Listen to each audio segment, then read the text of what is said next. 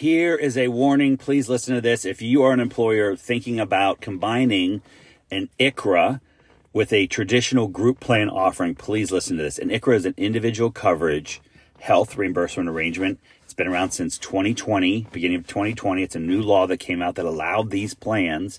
Please take some time to learn about it. It is a phenomenal. At first glance, you're like, this is dumb. That's what I did in 2020, which was a mistake, but it was also COVID.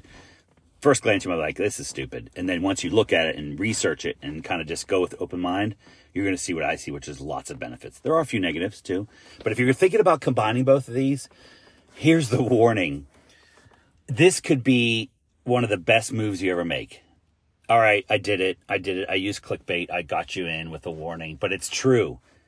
This is an amazing strategy to combine these two things in the same organization. Now, some people know this, a lot of people don't, because I talk about this and a lot of people say, you can do that legally? Yes, you can, in the same company, organization, nonprofit, any size company, any type of company, anywhere in the nation, right? Doesn't matter. United States, for instance, we're not talking about European plans here.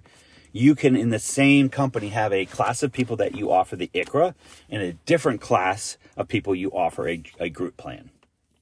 Different classes. There are 10, maybe 11 now. I forget. There's 10 or 11 different ways you can slice and dice these classifications up. It's very flexible. It is so mind-boggling. The more I research, I'm like, this is a game changer for companies and employees. Like, this is really going to help you, the organization, if you're the CEO, CFO, executive director, if you're a decision maker, HR manager, whatever it is, benefits specialist. This is really great for that position when you're thinking about protecting the organization from the rising cost of healthcare and the reduction of coverage that we've all seen. And it's also great for the employees in these. So it's actually a win-win, which is rare to find. So the warning is, this is really cool. You should research this. So yes, I will repeat, any size company, right? Any type of company, any structure, meaning you have a company that has a union contracted workforce, you have salaried employees, you have hourly employees, you also have 1099 contractors, and you also have a subset that does government has SCA contracts. I don't know. I made up a really convoluted scenario. Yes, those are all different classifications that you can offer either an ICHRA or a group plan.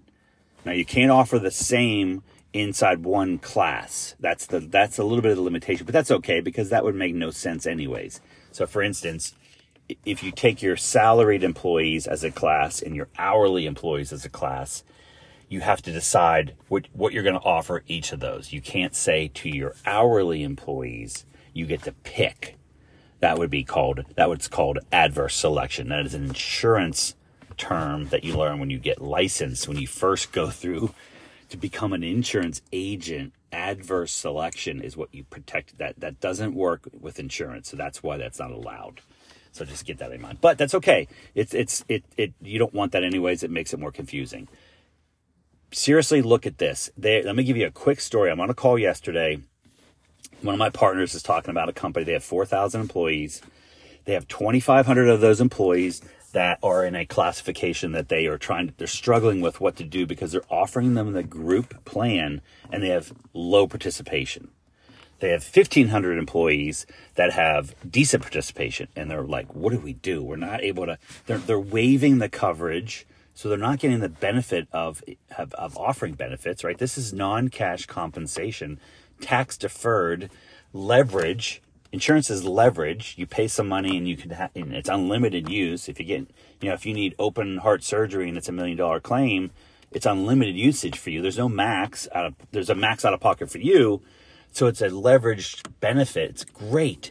It's better than just giving someone money because it's insurance and it can be used in all different ways, but they're not getting participation. So no one's taking it. So it's wasted. And then the employees are complaining about it. So you offered a benefit and they're like, this is too expensive and it's not very good. Like, I'm not paying $800 a month for a $4,000 deductible plan, even with some of the ACA subsidies and the Part B affordability calculation, the 9.12. Hopefully you know what that means for NALE. Even there, they might be like, I want to pay $50 a paycheck for a $4,000 HSA plan. It's not even that great of a plan. So I'm going to waive coverage. This situation is where they're talking about offering the ICHRA to the hourly and then a traditional group plan to the salary.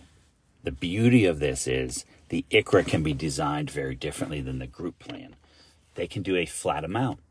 They can do amount based on age banded or specific ages. Now, there are some compliance things you have to work through. The 9.12 affordability, make sure you have an advisor that has talked to you about that and documents this every year for you. I see this now, like, where's your you're not affordable. I'm talking to a company now, they're not affordable. Like, where's your broker been? They're not even helping you with this. Ultimately, it's the company's responsibility. It's not the broker's ultimate responsibility to do that, but they should be helping you. So you have those things in play. And then they're going to offer a traditional group plan for the other segment, the 1,500 employees. This is a game changer for everybody. It's such a flexible offering, and it's going to improve morale, make the employees be like, wow, this is great. It's a great fit for them. I will tell you, last point before I end this session, on the group insurance side, there are 5 ways you can structure a group plan. And my suggestion is you have a familiarity with them. You don't have to be an expert. This is what we do. We love this stuff. We're weird, I know. You need to know that there are 5 ways. Because when I ask people, do you know the 5 ways to structure a small group, a group insurance plan, that most people can't name them. Like, okay, this is a problem. Like, you should at least be able to recognize them. And even when I say them out loud, they're like, I don't know what that is. Okay, that's even more of a problem. So the 5 ways are, just so you know, you can use a fully insured contract. You can use a level-funded contract. You can use a retail self-funded contract. You can use a wholesale custom plan, or you can use a cost-plus model, also called reference-based pricing, RBP. 5 different ways. They all have good stuff. They all have bad stuff, or plus and minuses, I should say. You know, they have advantages and disadvantages. Some are a great fit some places, some are not a great fit. My suggestion, my last warning, I guess, is if you're going to go buy a car, maybe go to a dealership that offers all 5 kinds of cars, plus this special motorcycle that's the 6th, that's called an ICHRA. You know, maybe they have knowledge on all those so that they can help you make a decision without being biased. Bias is a huge problem in the insurance industry. It is in lots of them, but it's rampant. And my suggestion is, and this is a little bit of a plug for us, we sell and operate and have placed all those plans. So we're familiar with how they all work. And we're not biased to anyone. We get paid about the same no matter what we place. So it's not a financial thing for us. It's a strategy discussion. You want an advisor to help you over the next few years with the strategy using the right tool. So with that, you can check me out at millengroup.com. That's where you can contact me, or on LinkedIn. Hope this is valuable, and we will talk soon.